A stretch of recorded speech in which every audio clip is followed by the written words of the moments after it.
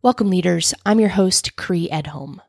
We're 3 months away from the 3rd annual Classic Spark Women's Retreat, and I couldn't be more excited. In September, women will travel from all over the country to join us at Zion National Park in southern Utah for a weekend of challenge, learning, and support. The calendar will be full of opportunities to partake in outdoor activities, attend leadership workshops, and connect with other supportive women. There are a number of accommodation options available to you, including glamping. So if this is something you've always wanted to try, you'll have the opportunity to do so.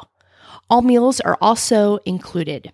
Simply get yourself to Spark and we take care of all the details. For more information about Classic Spark Women's Retreat, visit sparkwomensretreat.com. So Spark Women's Retreat was created with a spirit of togetherness and support, which is something that is also important to today's guest. Kimberly Trueba is the CEO of Girl Scouts of Southern Nevada, and in this episode, we cover an incredible amount of ground when it comes to Kimberly's background and everything she's doing to support the success of girls in the Las Vegas community. And with that, we welcome you to the Leadership Looks Like podcast.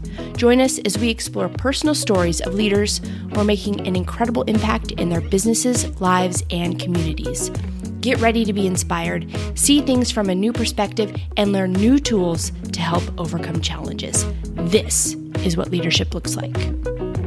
Kimberly, welcome to the podcast. Thank you, Cree. And I love it. So I have been running into members of your team now for quite some time at different events. Oh, that's good to hear. Yeah. And I think the word got around every time I, saw someone, I would ask them to have somebody from your organization come down. So I'm so pleased to have you here. Thanks for coming in. Oh, well, thank you for having me. I'm very happy to be here. Yeah. So I just learned you're the CEO of the Girl Scouts of Southern Nevada. That's correct. How long have you lived in Las Vegas? I have been here for almost 19 years. Okay. So I guess I can call it home. Yeah. And tell me, there was a life before the Girl Scouts. There was. For you, unless you were a Girl Scout growing up. I was a Girl Scout growing up. I can start there. Right. Yeah. Tell me about you and how you made your way into working with the Girl Scouts. So I was born in Illinois, and that's where I first participated in Girl Scouts. My mother was a longtime volunteer, and she was my troop leader and my sister's troop leader. I was a brownie, and I remember vividly that time of my life because it was bringing girls together that we didn't know each other. And so we were making new friends. And one of my best friends today, I met in 2nd grade in my brownie troop. She's still in Illinois, and I'm here, but we keep in touch. And when I was a young girl, we kept visiting each other, even though I moved to Kansas. So in 3rd grade, I moved to Kansas. I also became a Girl Scout. I was in a troop in Wichita, Kansas, where my mom was also a leader. And I just, not until I took this job did all these memories come back, which is just fascinating for me. I mean, I had my daughter in Girl Scouts as well when she was young. But I just remember, I'm so close to it now. I remember all of the great characteristics, all the great opportunities I had as a young child, and I can trace back to those experiences having influenced my leadership and my career.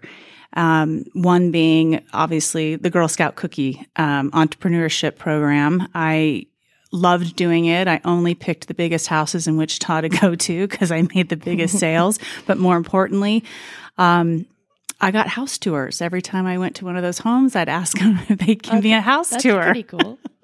So they toured me through their home, and every year I came back. If they had a renovation or an add-on or something that they've done, they would take me through and show it to me. And that really influenced my decision, besides my father being an architect, on what I decided to study. And my background is architecture and design. I got my degree in that.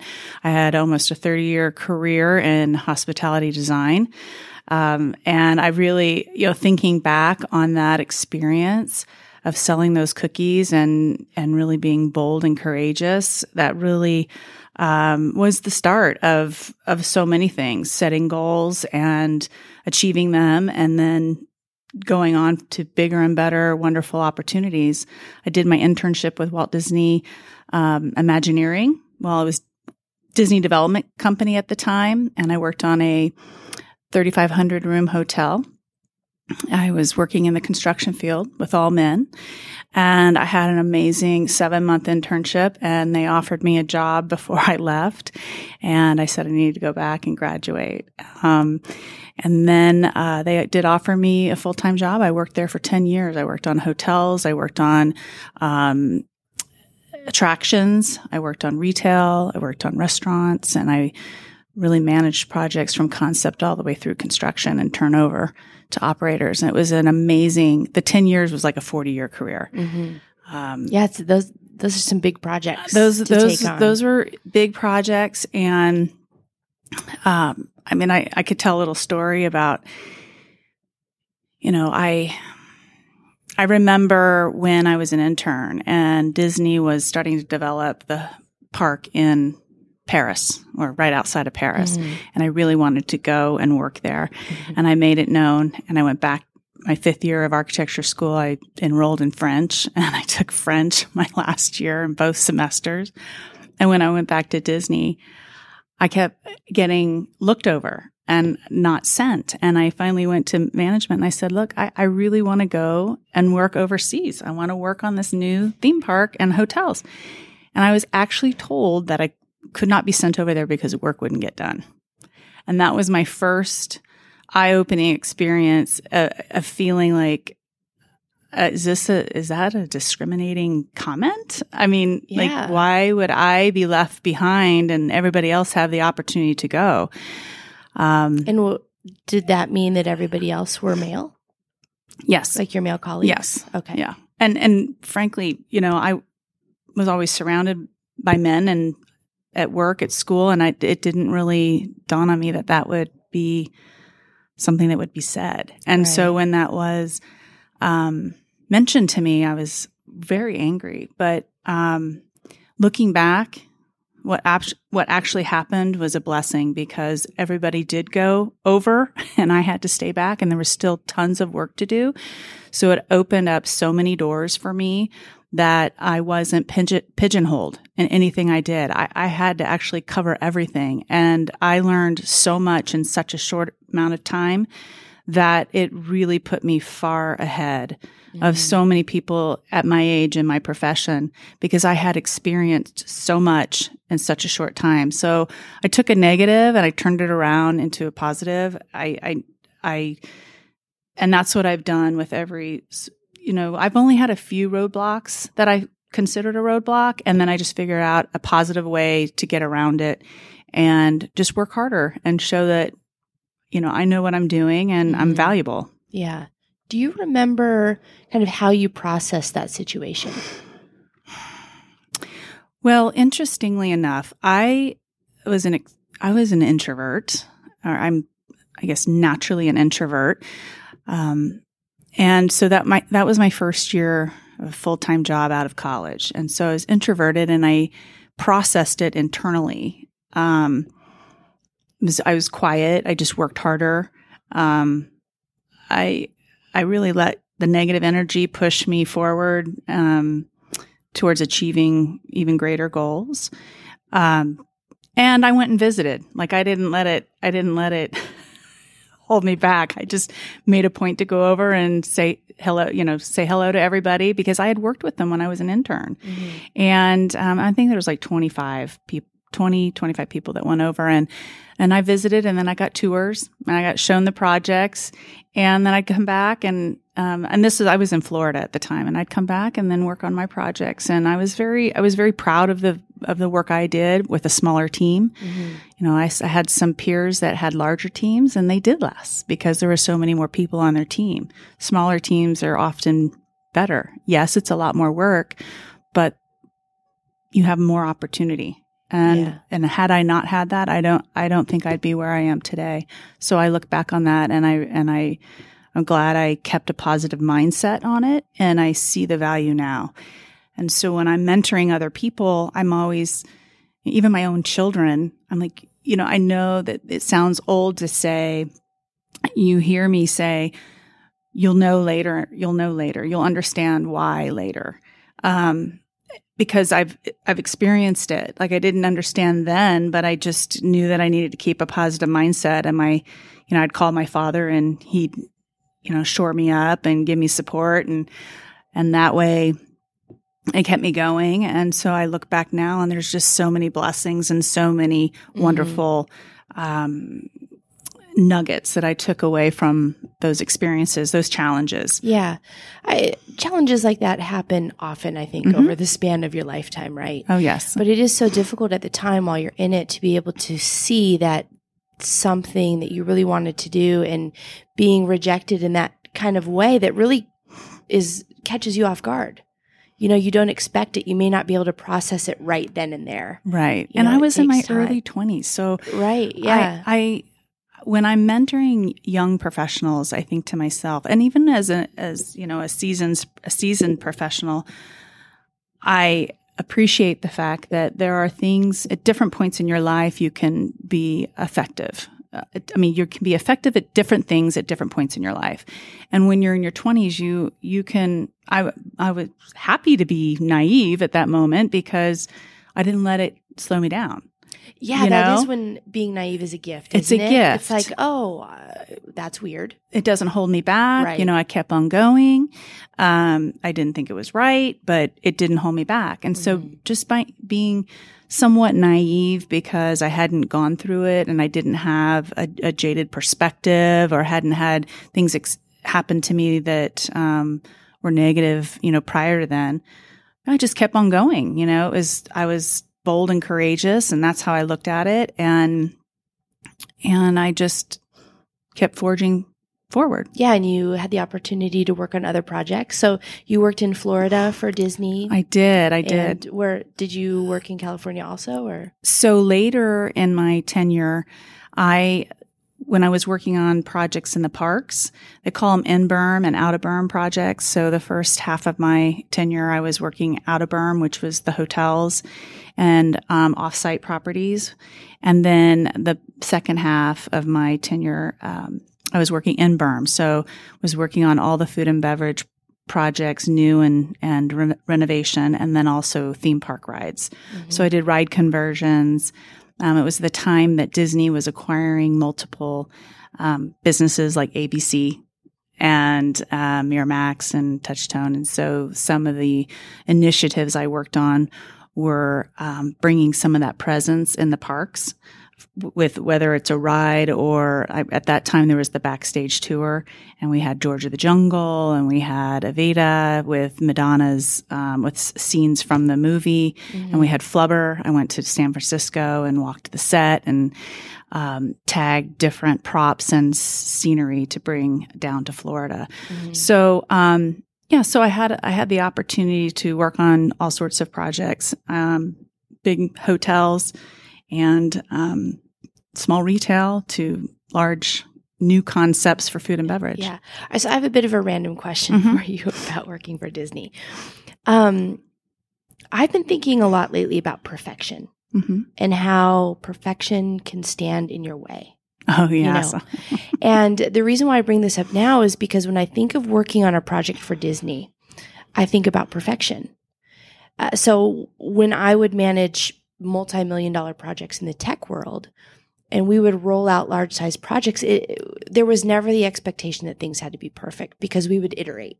There'd be a phase one, a phase two. Yeah. And so we could figure out the bugs as people used our software or whatever, and then we could move towards perfection. But there was just never this expectation that we always had to be perfect. And I just think about Disney. Was that part of your projects? And if so, how do you get all those moving parts together and achieve perfection while working for a company like Disney?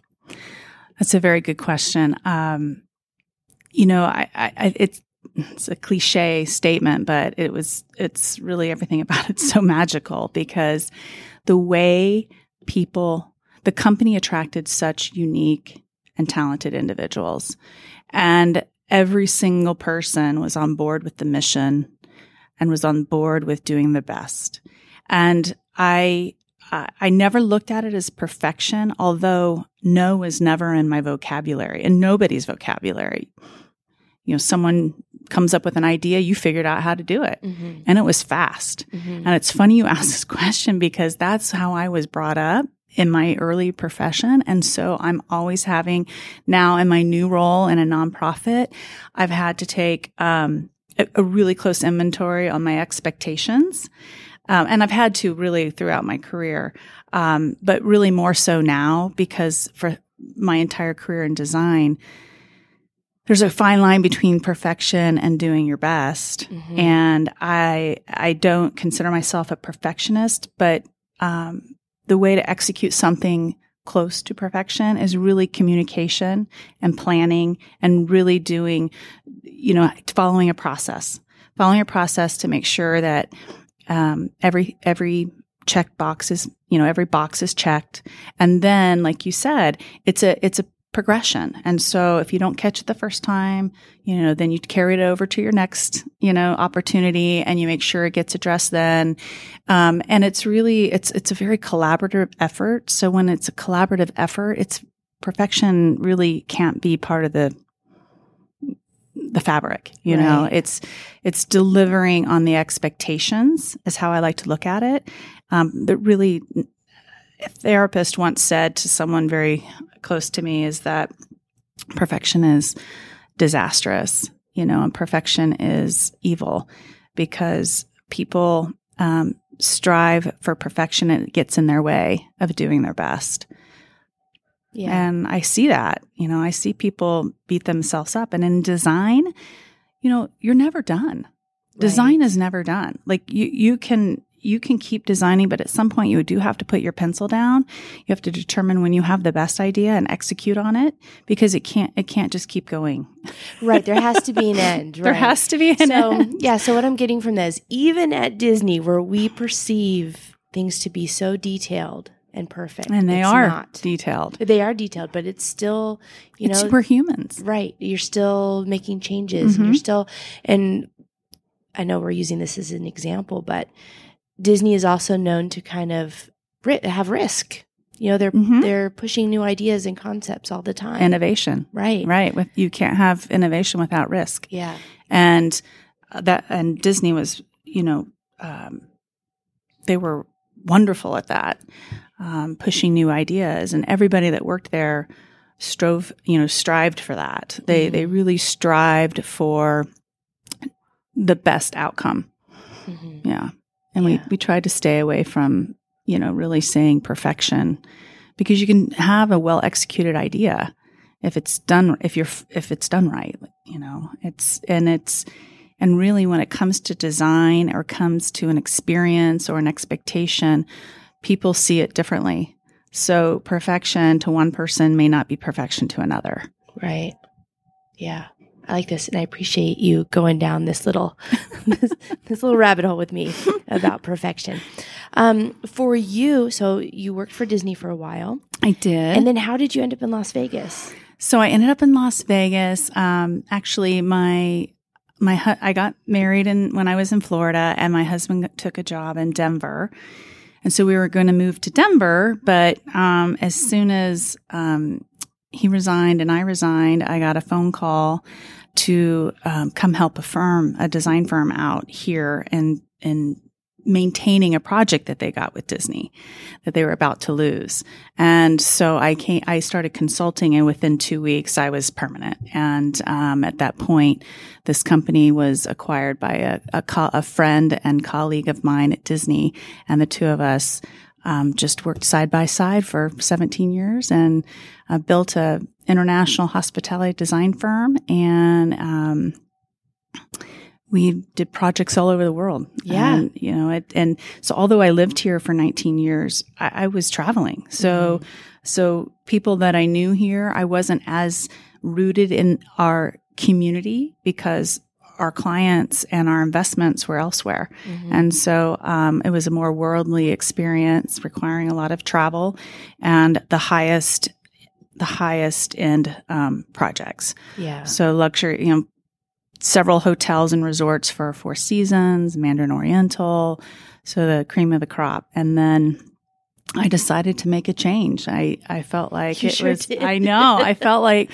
something was missing. I mean, when you're doing such exceptional work and have such exceptional clients, it's so rewarding. And relationship building was a strength of mine and not only that, but more importantly, relationships meant a lot to me. So every relationship I've made professionally and personally along the way have been so important that I wanted to maintain those relationships, but I wanted to try something new. And so I started working at a construction company because I liked the idea of a female in a construction world as a leader. And I led the new business development and some of the marketing and PR for a short time before this opportunity to be CEO of Girl Scouts of Southern Nevada came up. And the job opening came to me via email through my sister. And she said, "You should do this. Mom would be so proud." And I was like, "Oh, what?" Like, that's a totally hold on. This is a complete shift. I mean, it takes me a while. I have to warm up to certain things. I'm not I don't change gears quickly. Mm-hmm. I analyze everything. I'm more of an analytical thinker, creatively and analytically. But I had to look at it and I was like, oh, as I started looking into it, it just made sense because I love mentoring young professionals. I love being a mother. Love being a mother. And, sharing in the excitement of my kids and my children's friends. And their successes. And then when they have challenges, helping them work through their challenges. And I thought, this is an opportunity to lead a team of individuals with a really strong mission. And it's a great brand. Mm-hmm. I mean, having grown up in my professional life at Disney, brand and business was very important to me, and making those decisions that relationships could continue to thrive and making a difference. Mm-hmm. So most importantly, it was making a difference. And so when I started to look into this opportunity, I thought, okay, female, young girls having their own safe space and learning how to be courageous, building their character and building their confidence is so essential. I mean, I had that when I was young. There's always more to learn, but I want every girl to have that opportunity that I had and that other girls have. And so I thought this was a perfect platform to make a difference, mm-hmm. is to be that champion for young girls, to have an opportunity to meet new friends, to try new things, to be in a safe space, not be embarrassed, and try things that they've never tried before and let them fall down and pick themselves back up and really support one another. Because, I mean, I think we're getting better, but we have a long way to go for women to support women. I think it's really important. And I think you learn at a young age. And so that's why our mission is so important, is, to really instill these qualities in these young girls from kindergarten all the way through high school, because that'll carry on with them into their professional life or their family life, whatever it might be. Mm-hmm. What year was the Girl Scouts of America established? It was 1912. Okay. And so I'm assuming and jump in and correct me mm-hmm. if I'm wrong. There's the Girl Scouts of America. So you have a national organization, mm-hmm. which is great. So you have the support of that type mm-hmm. of an org. And then there's chapters. There's chapters. There's mm-hmm. 111 chapters. Okay. Well, it's councils. So there's 111 mm-hmm. councils. So on that note, another thing I've never experienced in my career, which has been so wonderful, is this first year in this role. There's no organization that I know of that has 111 female, and there's a few male, leaders that come together that can truly collaborate without threat. Because we all have our own markets and we're all sharing ideas and being truly collaborative on solving problems and solving real world issues and how to reach more girls. And we're doing it together. Mm-hmm. I don't know. We come together 3 or 4 times a year, and mm-hmm. it's just fascinating because we all have the same mission mm-hmm. and the same goals, and to be able to come together and share. I don't know another organization that has that many leaders doing the same thing. Right. Let's talk about that threat that you mentioned, because I think it's important to highlight what you mean by that. So working in the construction industry, was that threat prevalent in that world? When you mean, remind me of what? Well, threat? let's talk about threat. What's your definition of threat? What do you mean when you say that? So, I'm quietly confident. I'm a quiet contributor. But I have sensed on multiple occasions where some of my strengths become threats to others because they don't necessarily work the same way or have the same ability to either develop that relationship or have that perspective. And I've seen that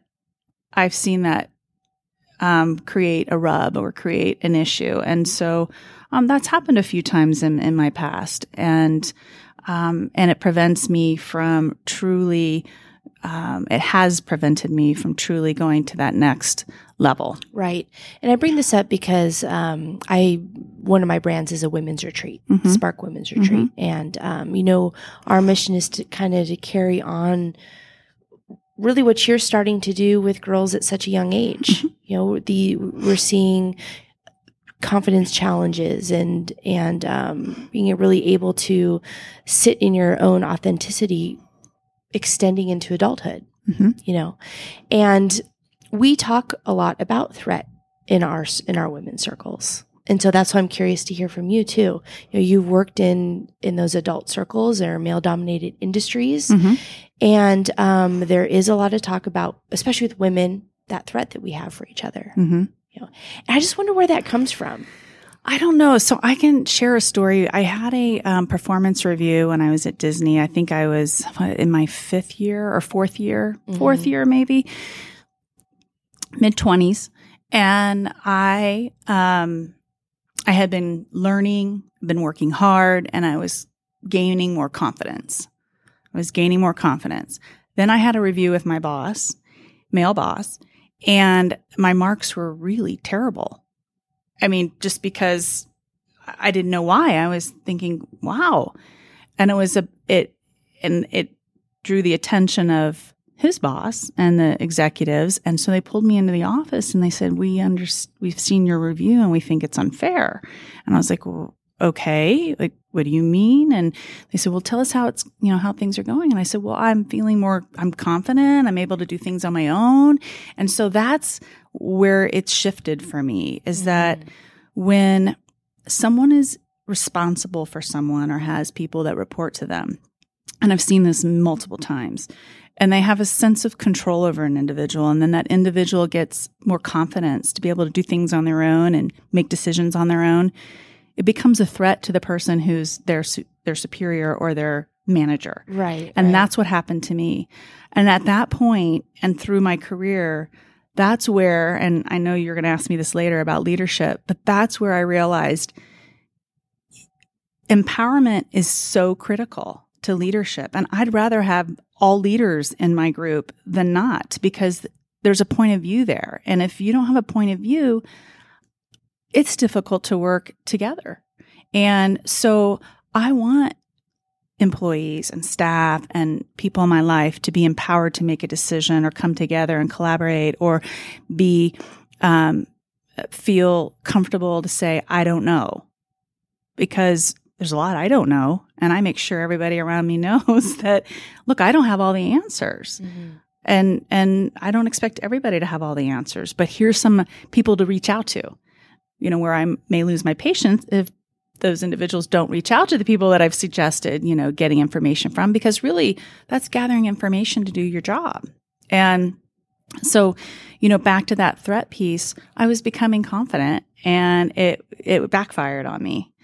We worked through it and everything was fine. And, and my boss got a talking to and we talked it out, and he realized it was like I was his protege, and all of a sudden he felt like he was losing control of me, and he had ownership in my development. And I reminded him, oh, absolutely. I look to you as you were instrumental in my development and my learning. You've invested a lot of time in teaching me, and I appreciate that. And that's all the conversation that needed to be had. Yeah, just open up those lines of communication. Communication is key. Which, I mean, my next question to you was going to be, what advice would you give to that boss of yours? And of course, we're just speaking about this one example. But, what if you're in that situation where you're mentoring someone or you're with a colleague and you start to feel insecure, or we talk a lot about imposter syndrome or those types of situations. What's your advice to somebody that's feeling that way to work through that with someone else? Communication is one, right? Right, communication. Yeah. So my advice to someone who's feeling like they're not being treated fairly, right, or they're being threatened, right? Well, communication, number one. And that's an interesting question because, I know how I would handle a situation, but not everybody has the experience or the wherewithal or the personality to deal with those situations. But really the communication is really key. And then having an opportunity or a mechanism in place for someone, if they can't go talk to their superior, who can they talk to? I mean, I think that's really important because I realize, especially after, so many years in the workplace, that not every person's chemistry mixes and not everybody sees things the same way, or not everyone has the emotional intelligence, frankly. I mean, they just don't. Yeah. And some people can't get there. And so that's when you have to sort of, make some shifts and really ask people, what is it that you want? What do you need? And try to work through it. So as a leader, a lot of what I'm doing is mentoring and coaching, which are two different things. And it's not a one way, it's bringing, talking to both or three or who all is involved and really just, bringing them together. It's one of the biggest challenges too. It's one of the biggest challenges. I have had someone come to me, who feels they should have more, but isn't having that opportunity to do more, or feels they don't have the opportunity. And I had a real candid conversation. And, as soon as this person said, I'm afraid to make a mistake, I was like, oh, did you hear yourself? Say it again. I'm afraid to make a mistake. I go, Google that. Because being afraid can be your downfall. Okay. It's okay to be afraid, but knowing how to handle that, it's like, okay to make a mistake. If you don't make mistakes, you will always have a fear of making a mistake. So it's important for young professionals, especially, to have that environment that they can make a mistake and learn from it and not be chastised for it or punished for it, because we're human. And I've made many mistakes. I mean, there's also, you make a decision and you move on, and it's not always the right decision. And sharing that with other people, demonstrates to others that it's okay to make a mistake. Yeah. And that's where you learn. That's how you grow. Accountability and just, not making a mistake and let someone else clean it up. It's really, how do I get there to make it right? Yeah. Yeah. When you talk about mistakes, it's not, I'm just going to mess up because I'm going to sabotage or I have a bad attitude or something like that. It's, you're doing your best. You're trying, you're trying everything you can within your realm of understanding, and it just didn't work out. So you learn from it. Right. Yeah. Right. Yeah. So what was it like to move from a for-profit design environment, like we're talking about, to nonprofit with really a whole different mission, right? Right. A whole different mission. Well, I love it. Absolutely love it. I thought I worked hard my 30-year career, working just as hard. And I mean, not only did I shifted careers, and I totally new organizations. So this first year, I've been learning everything new. But but it's rewarding, and I see it. I'm making a difference. I have an incredible team. I have a high functioning team, very confident team. I have, a few newer professionals that are, have big dreams but little experience. So that is time consuming, but that's part of being a leader, is helping them get there. And because we all really believe in the mission, we're working wonderfully together. But I really had no idea going into it how complicated the organization is. I mean, I'm familiar with nonprofits. I've sat on a board. My daughter and I were members of the National Charity League, which was a mother-daughter organization. So we volunteered multiple hours a year in different organizations, and I love that. She loved it. It really opened our eyes to our community and the organizations that needed help and needed volunteers. And so with with Girl Scouts, it's like a corporation with different business units. Yeah. I mean, it's not, we have a mission, but we have volunteer management, we have membership, we have recruitment, we have programs, we have retail sales, we've got finance, marketing, social media, training, you name it, product sales, if I didn't mention that. And it's every day there's something going on. Oh, yeah. Yeah.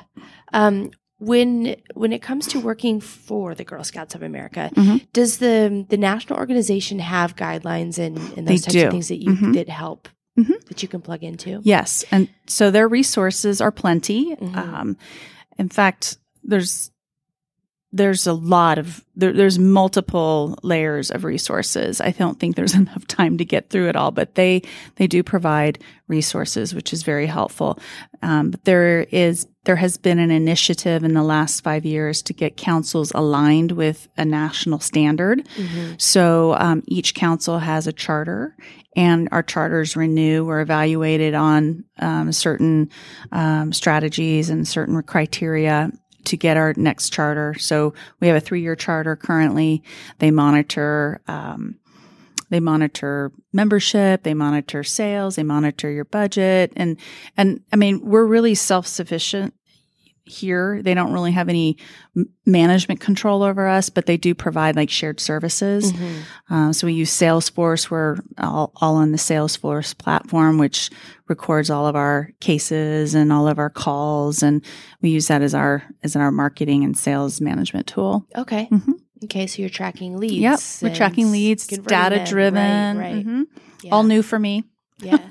From the design world. Yeah. That's all. Yeah. The data-driven information, aside from finance, because that was part of my world, but the membership numbers and the demographics and of the area and how we have to strategically target and see, because really the targeting is we have so many children that could be benefiting from multiple programs in our community.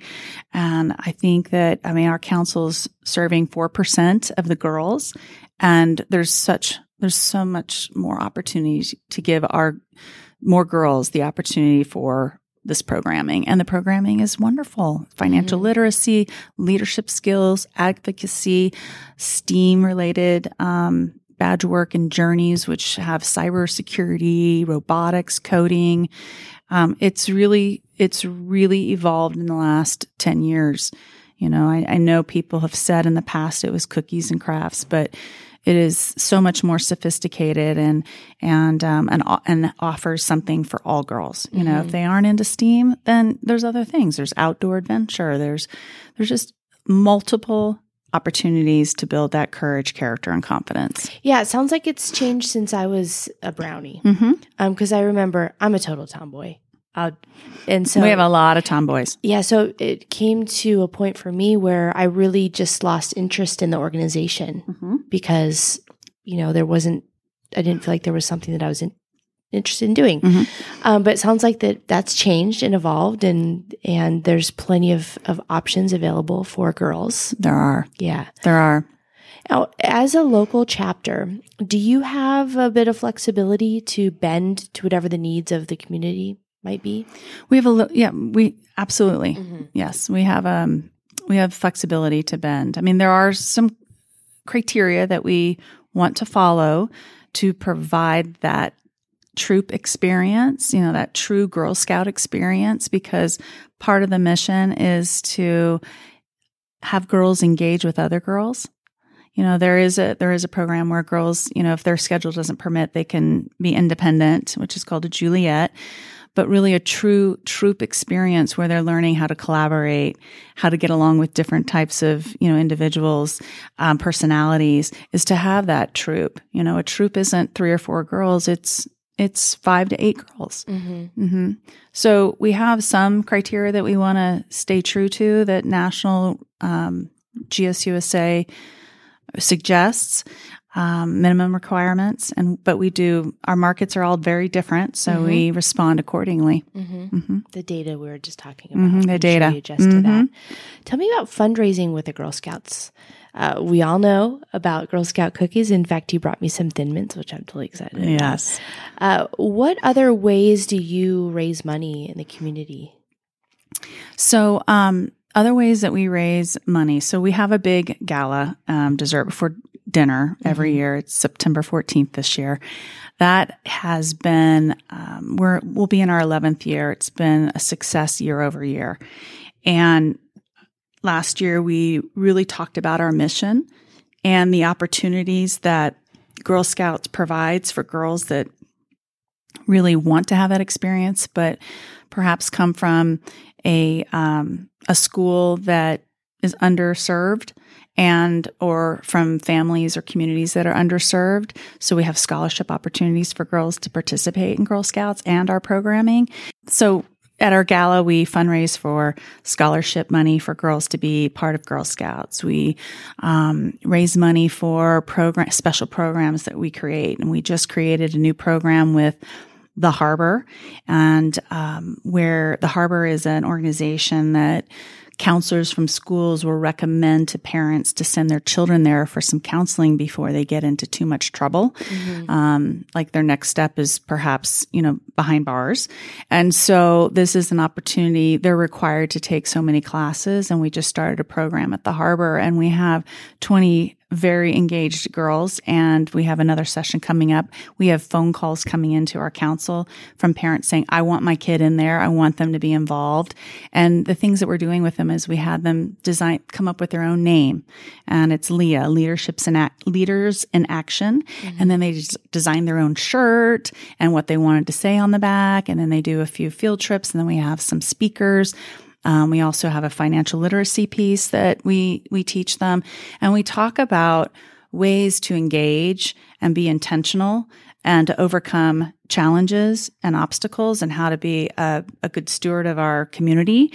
And they've all been engaged. Yeah. I think some children get into trouble in school because they're bored or their interests are different. And it's interesting, how these programs are really bringing out the positives in a lot of these girls and turning things around at home. We've had parents call and email us saying, my daughter has only gone to 3 sessions and she's already acting better at home. So those are some community opportunities that Girl Scouts can provide for different organizations. And so our fundraising supported that. Our fundraising also supported staff-led troops in Title I schools. So we have a couple troops that are more than 20 girls that are led by our staff as well as teachers.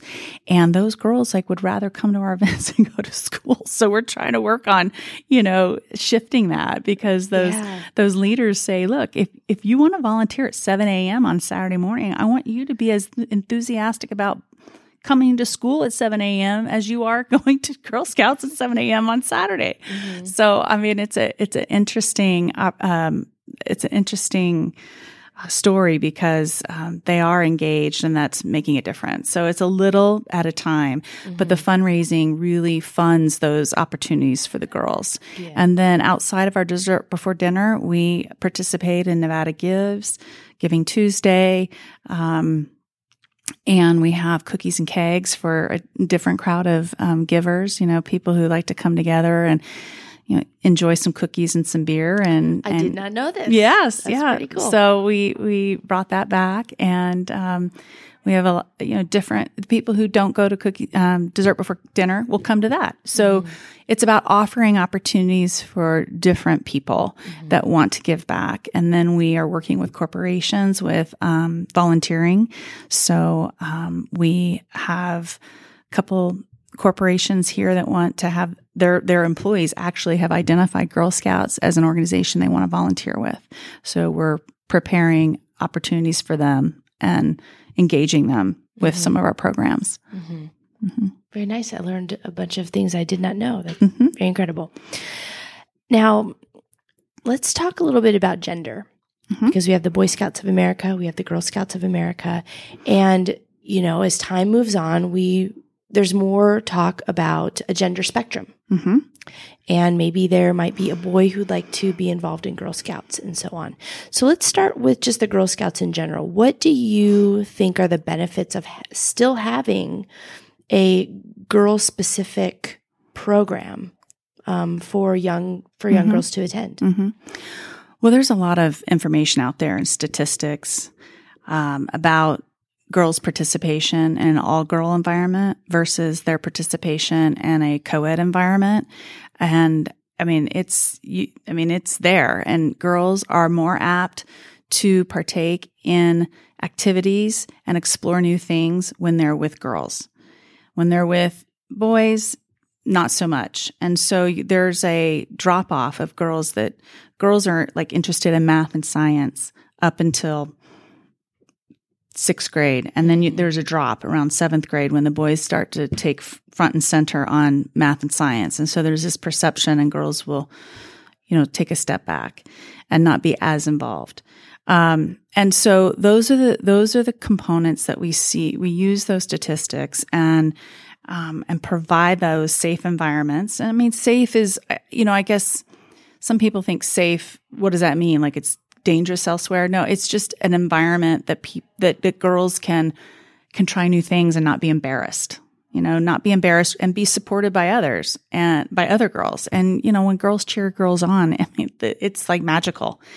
And so there's no competition of like which guy or which boy is watching because they like so and so, and there's no taking sides, and that's just really important. So I know Boy Scouts is taking girls, but I do believe that for children, there's no all girl environments and there's no all boy environments here in Las Vegas.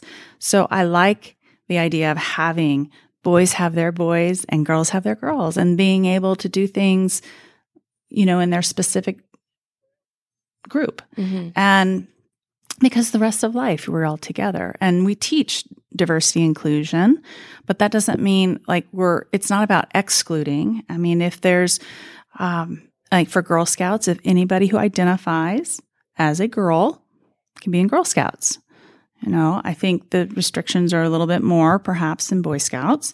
I think they're trying to change things, and I think that's good because really diversity inclusion, we're taking the next step into our future, and there should be opportunity for all.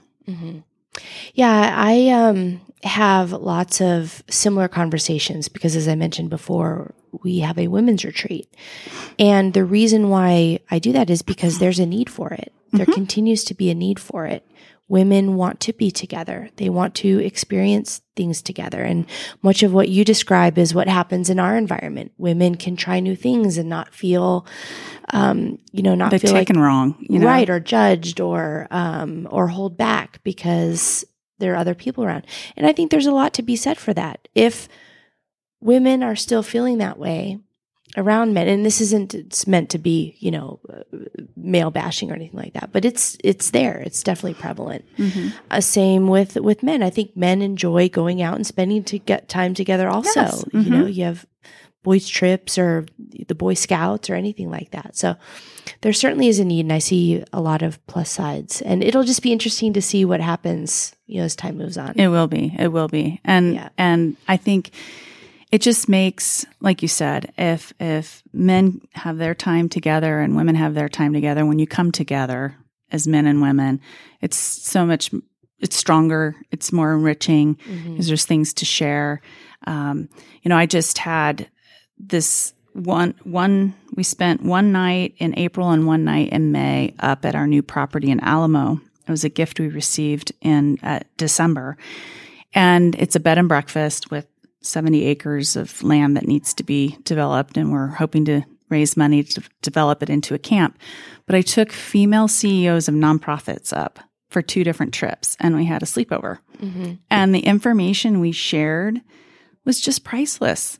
It was about, we all agree that in our community, we can do more together, truly more together, to reach more people in need and to make a bigger difference rather than doing it all independently. And so that was the focus of the conversations, was what were each of our organizations needs, and also how do we support one another. And that was beautiful because sometimes, especially when you're at the top, you're alone. And when you know that there's someone else in our community also in that same type of position, you can reach out to them and feel like you are supported.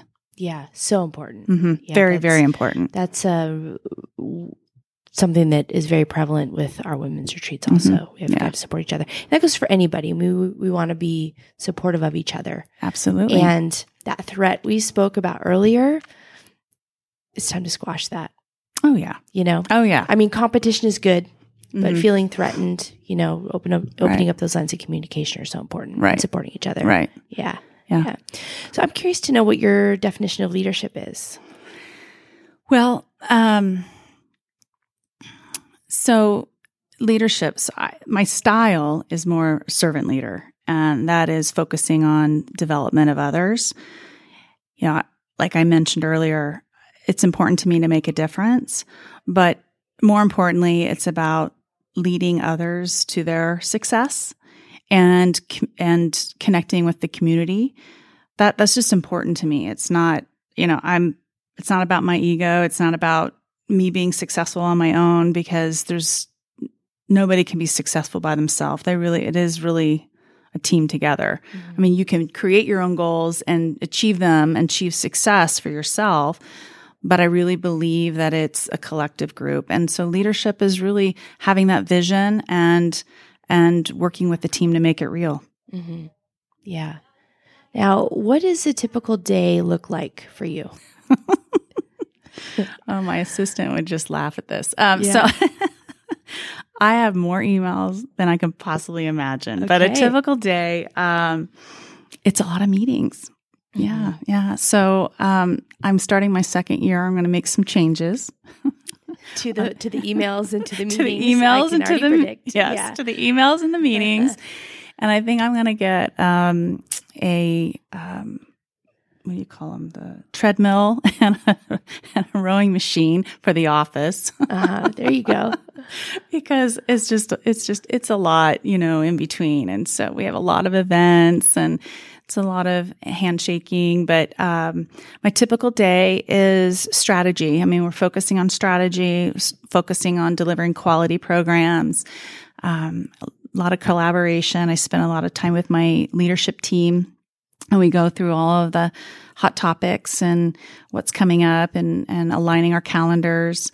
How do we talk and strategize on how we can support our volunteers, how we can simplify the process and the trainings, and engage more people in our community, and how do we be strategic with our sponsorships and our partnerships. Yeah.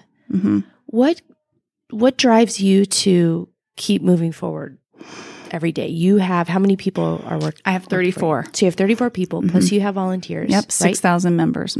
Plus you have this whole other layer of girls who are attending courses and being involved, right? Right. With all of that going on, what drives you? What motivates you to get up every day and keep those wheels turning? Well, I know people are dependent on me, and I have to show up every day, and I want to. Also, I want everything I do to be intentional. And really what drives me is making a difference. I mean, really making a difference and solving problems. I mean, and when I say problems, that's not a negative thing. It's like solving challenges. Like, how do we do things differently? How do we do things better? How do we reach more girls? And so those are the things that really drive me, because it's not, if it was an easy answer, we would have done it by now, but I'm motivated to find out, how do we do that? And shifting gears if it's not working, and then trying something else.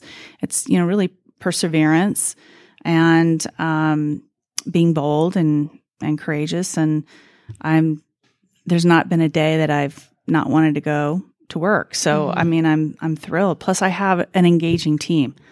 It's important to have a staff that's engaged. And once you don't, then something needs to change.